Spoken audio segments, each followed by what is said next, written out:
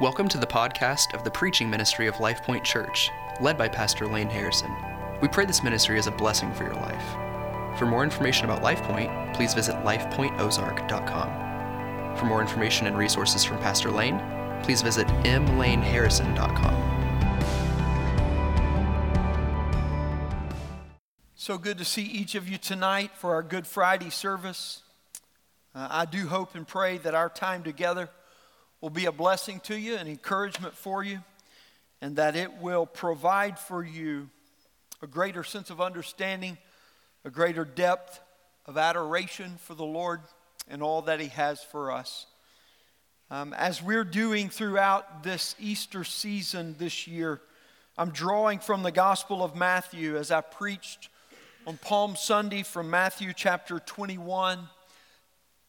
On Sunday, I'll preach from Matthew's account of the resurrection. But tonight, I want us to draw from part of Matthew's account of Good Friday. He gives us an extensive look at the events of Good Friday.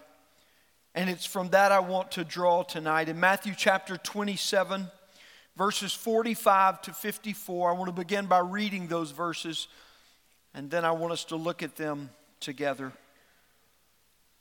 Matthew chapter 27, verse 45. Now from the 6th hour there was darkness over all the land until the 9th hour. And about the 9th hour Jesus cried out with a loud voice, saying, Eli, Eli, lema sabachthani. That is, my God, why have you forsaken me?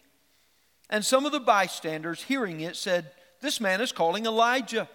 And one of them at once ran and took a sponge, filled it with sour wine, and put it on a reed and gave it to him to drink.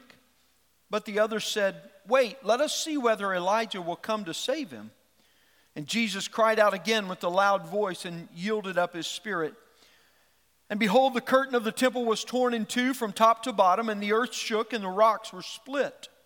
The tombs were opened, and many bodies of the saints who had fallen asleep were raised. And coming out of the tombs after his resurrection, they went into the holy city and appeared to many. When the centurion and those who were with him, keeping watch over Jesus, saw the earthquake and what took place, they were filled with awe and said, Truly, this was the Son of God. May God bless the reading, the hearing, the understanding, and the obeying of His Word tonight. 0 dark 30 is a slang term from the military that refers to an unspecified early hours of the morning, usually when things were being prepared, but also when a lot of operations would begin, at least, if not completed, in those hours before dawn. If you know anything about spending time in the woods or outside, the darkest and the coldest hours of the night are the 2 or 3 hours just before the dawn.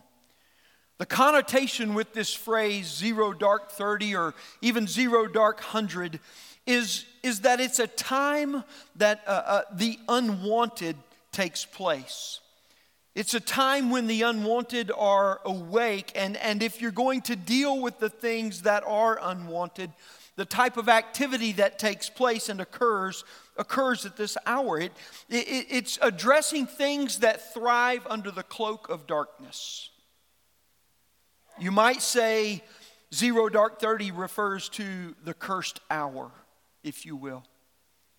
And the idea is, if you're going to gain victory, you must go to them in their hour, in their place where they are active. Good Friday is the day that we remember Jesus' crucifixion and death. Good Friday is the day that Jesus entered into the realm of death and the place of the grave, where Satan operates and where sin flourishes. And He offered Himself as a propitiation for our sin, the Scripture says to us. In other words, He was put forth instead of us to do for us what we could not do for ourselves, but He was glad to do for us.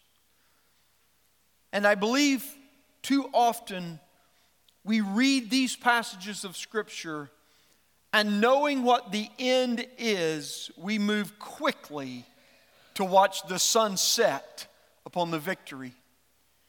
But friends, Good Friday is not just a hiccup along the way to Easter morning.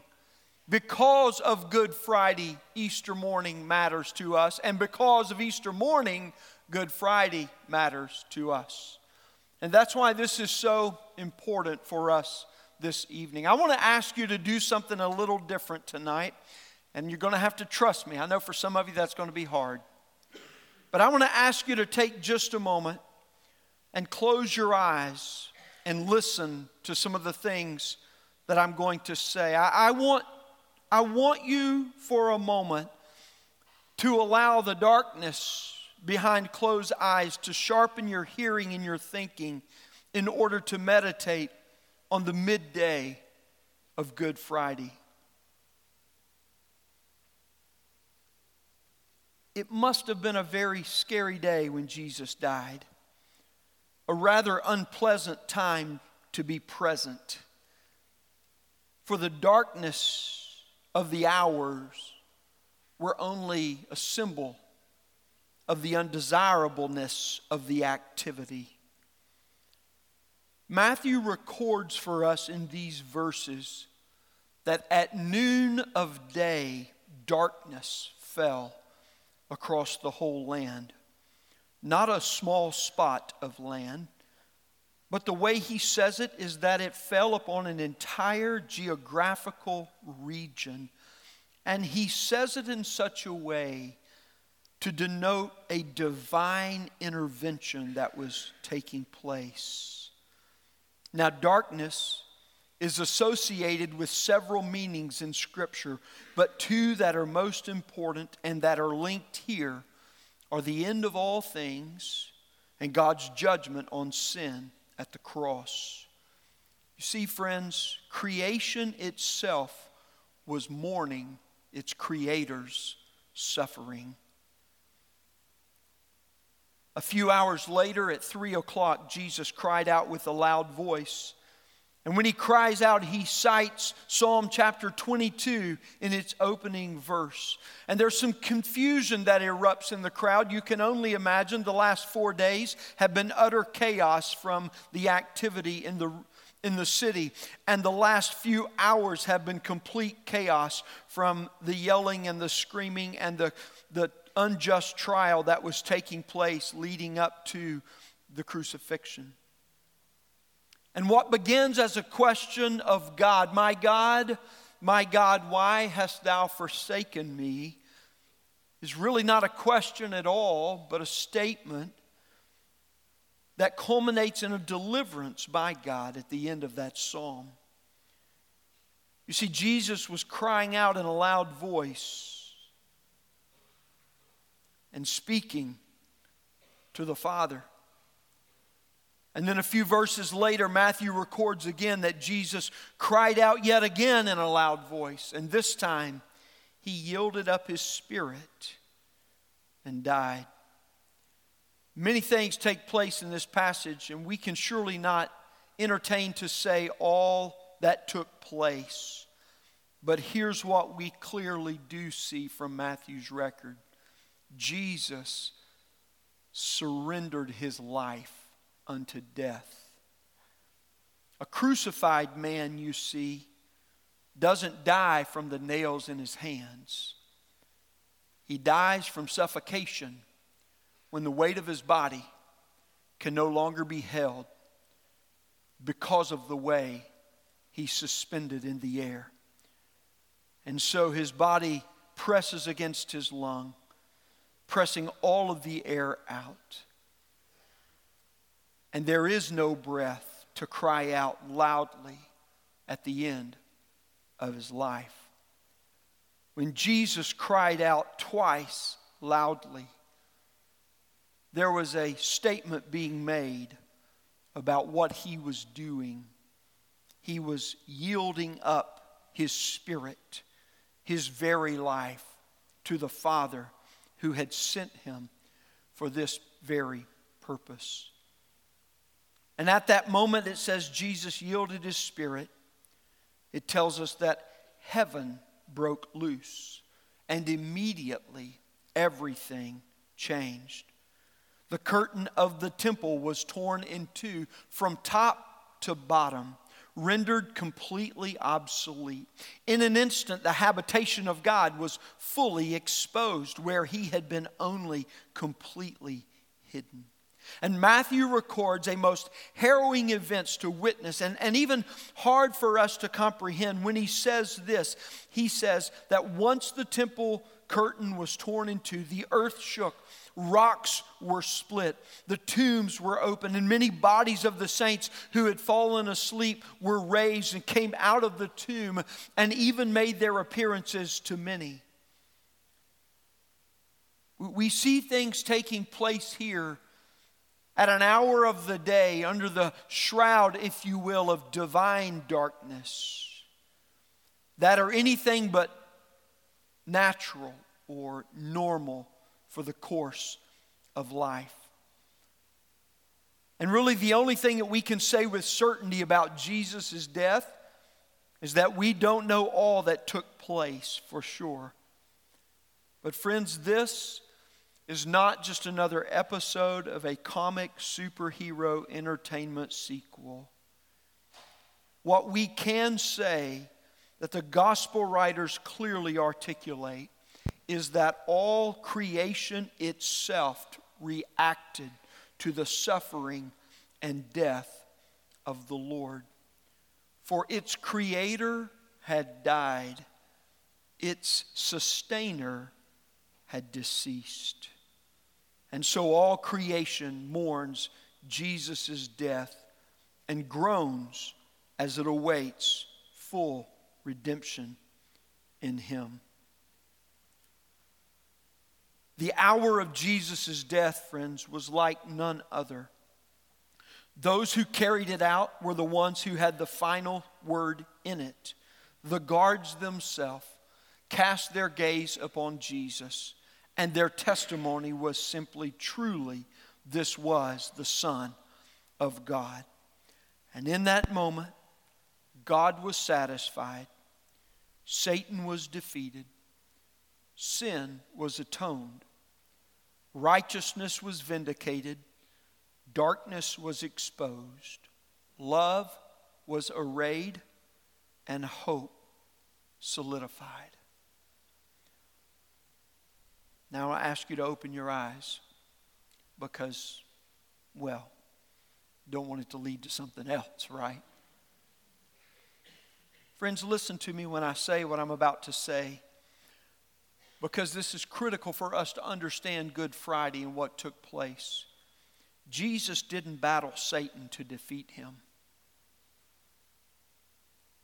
Jesus offered himself up to satisfy God's righteous demand for our sin. And when Jesus said, "It is finished," God said, "It is done." Jesus walked into Satan's domain, the grave. He walked in at will because he is the one who has sovereign authority over all life and death. There is no domain, neither in this physical world or in the spiritual world or any other world or realm, where the sovereignty of our Lord is not absolute and where he does not reign. I can tell you this, that when Jesus walked into that grave, he was not the one uncomfortable in that grave. It was Satan that was twitching. It was Satan that was nervous about why he had shown up and not the other people who deserved to be there. I tell you, Jesus rested from the atoning work over Saturday into Sunday morning, because even in his atoning work, it was a Sabbath, and he was honoring God first. That's a beautiful picture if you think about it for a moment. You see, he was only in the grave, by my estimation, somewhere between 32, 33, and maybe as long as 40 hours. from Friday evening to Sunday morning. 3 days, they say, because it covered the span that touched on 3 full days. But in that tomb, it was not Jesus who was uncomfortable, antsy to get out because he wasn't satisfied with where he was. It was Satan who was uncomfortable. As a matter of fact, he was paralyzed with fear when Jesus walked into the grave, because it wasn't supposed to be the Son of God that came into the grave. It was supposed to be all of those who rightly were condemned to the grave because of their sin. You see, the man that showed up in the tomb that night was not the man Satan was ever expecting to see in the grave. But that's why it was so powerful for you and it should have been us. It should have been you and me and all who have fallen short of the glory of God because of our sin, walking into the grave and into our eternal prison. But that's not who showed up on that night. It was the Son of God. You see, friends, the war of salvation is not about God versus Satan. The war about salvation is about God fighting for us. And that's the image of Good Friday. That's the potency of what takes place on this day in the scriptural account. Satan lied to deceive and to condemn us. God sent the truth in Jesus to come in and redeem us. God made a way in Jesus to rescue us from hell's dark domain, and Satan in that dark domain was absolutely powerless to stop him in his doing it. Do you see that? Do you understand that? Sin's darkness is no match for Jesus. For even Paul says, where sin increases, grace increases all the more. Grace will never be outdone by sin because Jesus will never be outdone by Satan.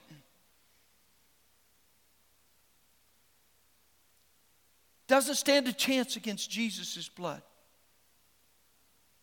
When Jesus died, he went where we were condemned to spend eternity in sin's damnation, to demonstrate his power to rescue all who were there and who by faith would trust in him. You see, friends, Jesus secured our eternal salvation not by defeating Satan. Surely that was absolutely done. Jesus secured our eternal salvation by satisfying God's righteous demand. The writer of Hebrews tells us that when we come to the throne of God, we don't come begging and stealing and borrowing as if we have no claim to be there. For in Christ Jesus we run boldly to the throne because of who paid our way to get there. This is the image that Matthew and that the gospel writers draw for us on Good Friday. There was never a moment in any of this when Jesus wondered if he would walk out of it victorious. There was never a moment when God questioned whether or not Satan might get one good blow in. And like the famous Mike Tyson says, everybody's got a plan until you get hit in the jaw, right? There was never a doubt. There was never a question or a speculation. There was never a tinge of anxiety or of uncertainty. What he did for us, and he did complete in every way. Matthew describes a horrific event of incalculable proportion, but it was divinely ordained and it was willingly undertaken for people who are completely unworthy. And yet he was glad to do it. It makes no sense, but it does bring peace with God. And that's the good news that we proclaim on Good Friday. Jesus offered up his life for our sin, that he might give to us his life with God. You see, friends, Good Friday is is the remembrance of Jesus' death. It's not when we come back each year and with somberness of face, we try to act as if we're genuinely mourning for something that we were neither present for, nor maybe we've even read enough about getting to the Good Friday service. Oh, got to act really somber today. Somebody died. Who? Well, Jesus. Well, I didn't even know him, I mean, so you could tell your kids that, or your kids would say that to you. Well, shh, don't say that at church, right? Well, I haven't seen him. I didn't see him die. I didn't go to his funeral. That's not what Good Friday's all about, friends. We're not here to mourn Jesus' death in a posture of somberness, like we need to act like we're really sorry that it happened. No, actually, we remember his death, absolutely overwhelmed that it has taken place for us. We grieve not Jesus' death, but our grief is aimed over our sin that nailed him to the cross. And we grieve today because we see that sin in us. We know that sin in us. That's why Paul instructs the Corinthians that ask the Spirit to search you and to try you. See if there be any way in you that continues in sin, lest again you take the cup and you take the bread and you drink and you eat in such a way that demands Jesus be willing to do it all over again, because that's how casually and flippantly we've treated what he's done for us. Friends, Good Friday is about grieving over our sin that nailed Jesus to the cross, but remembering his willingness to do that. And only as we see our sin that drove the nails to pierce his hand can we understand our forgiveness that comes by him hanging on a tree for us. Good Friday holds 3 remembrances that lead us to repent of sin. We remember Jesus' death on Good Friday to remind ourselves of God's righteous demand against sin. Sin is eternally, dreadfully, deadfully serious. And only when we make light of sin will we make little of God. The events surrounding Jesus' death are incomprehensible because our understanding of God's righteousness is woefully insufficient.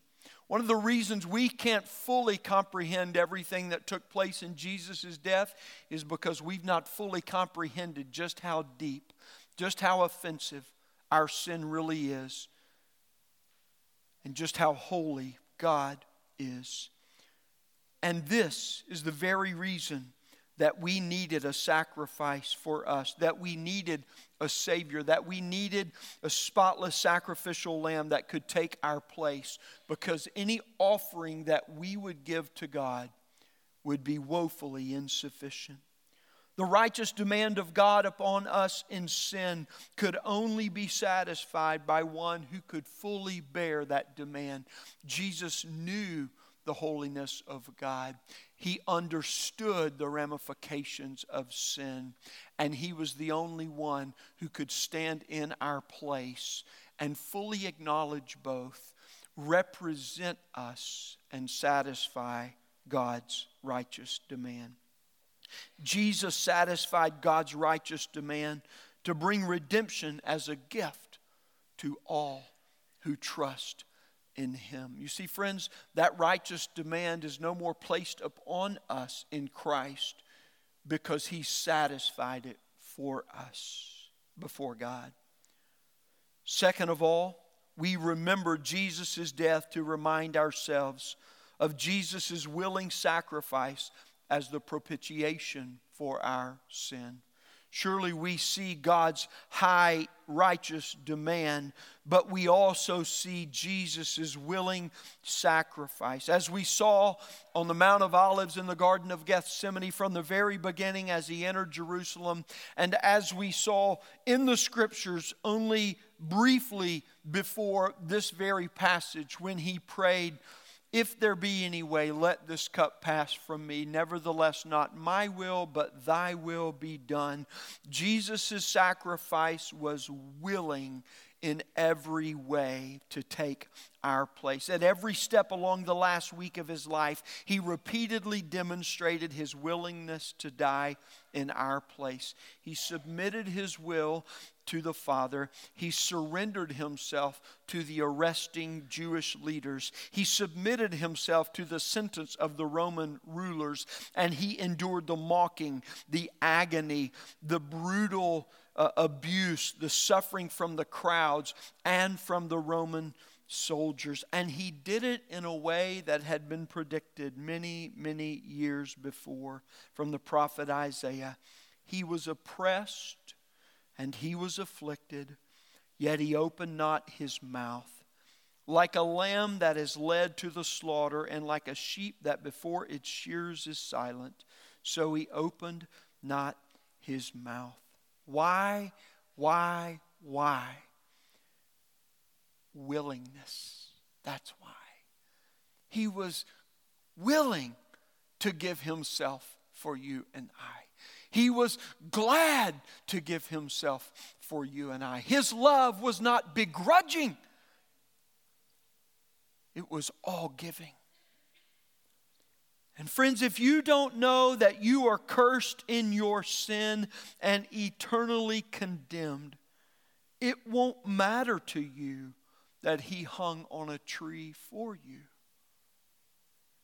Jesus willingly took our place, became our sin, bore our curse, to die our death, so he could gladly give us his righteousness and life with God.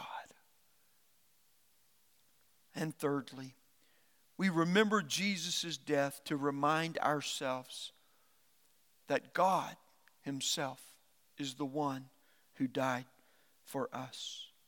The only one worthy to enter the Holy of Holies was the one willing to go and die, so that we might come into the presence of the one who resided in the Holy of Holies. You see, that's why the curtain of the temple was rent in two. And we're not talking about a small tear. We're not talking about we've got to get some duct tape to put that back together. We're talking about rendered completely unusable in every way. But more so than that, now, because of the one who tore it down, completely unnecessary.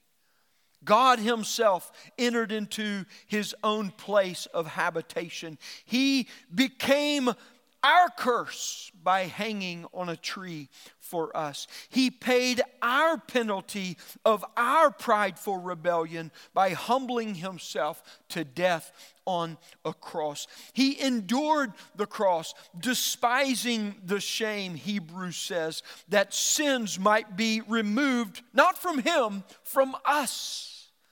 He traversed the frozen chill of sin's darkness to rescue us and to bring us into the kingdom of light. Friends, God put forth his only Son to plunge the depths of sin's domain, to tell us that there is no depth of which we may find ourselves. There is no abysmal darkness or absence of light where we are ever out of the reach of God's saving hand.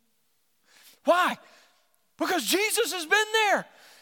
And he wasn't nervous about it at all. He walked out as confident as he walked in.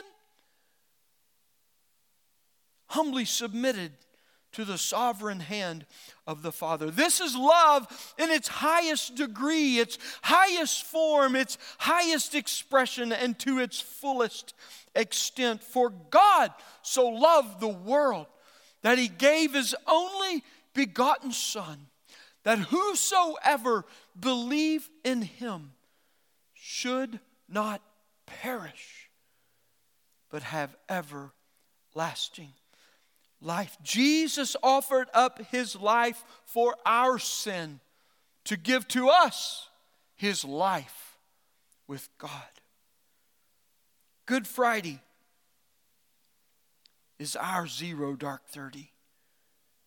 It is the hour, and it is the realm where the activity is unspeakable, but the victory unbelievable. Have you, friend, repented of your sins, turned from your own rebellion and rejection of God, and submitted your life to the only one who's loved you in the most perfect, the most complete, and the eternal way that only God can? If you have not, I beg of you tonight, let this Good Friday be your first to worship God in spirit and in truth, completely bound in by the one who has come for you, Jesus Christ. Let's pray.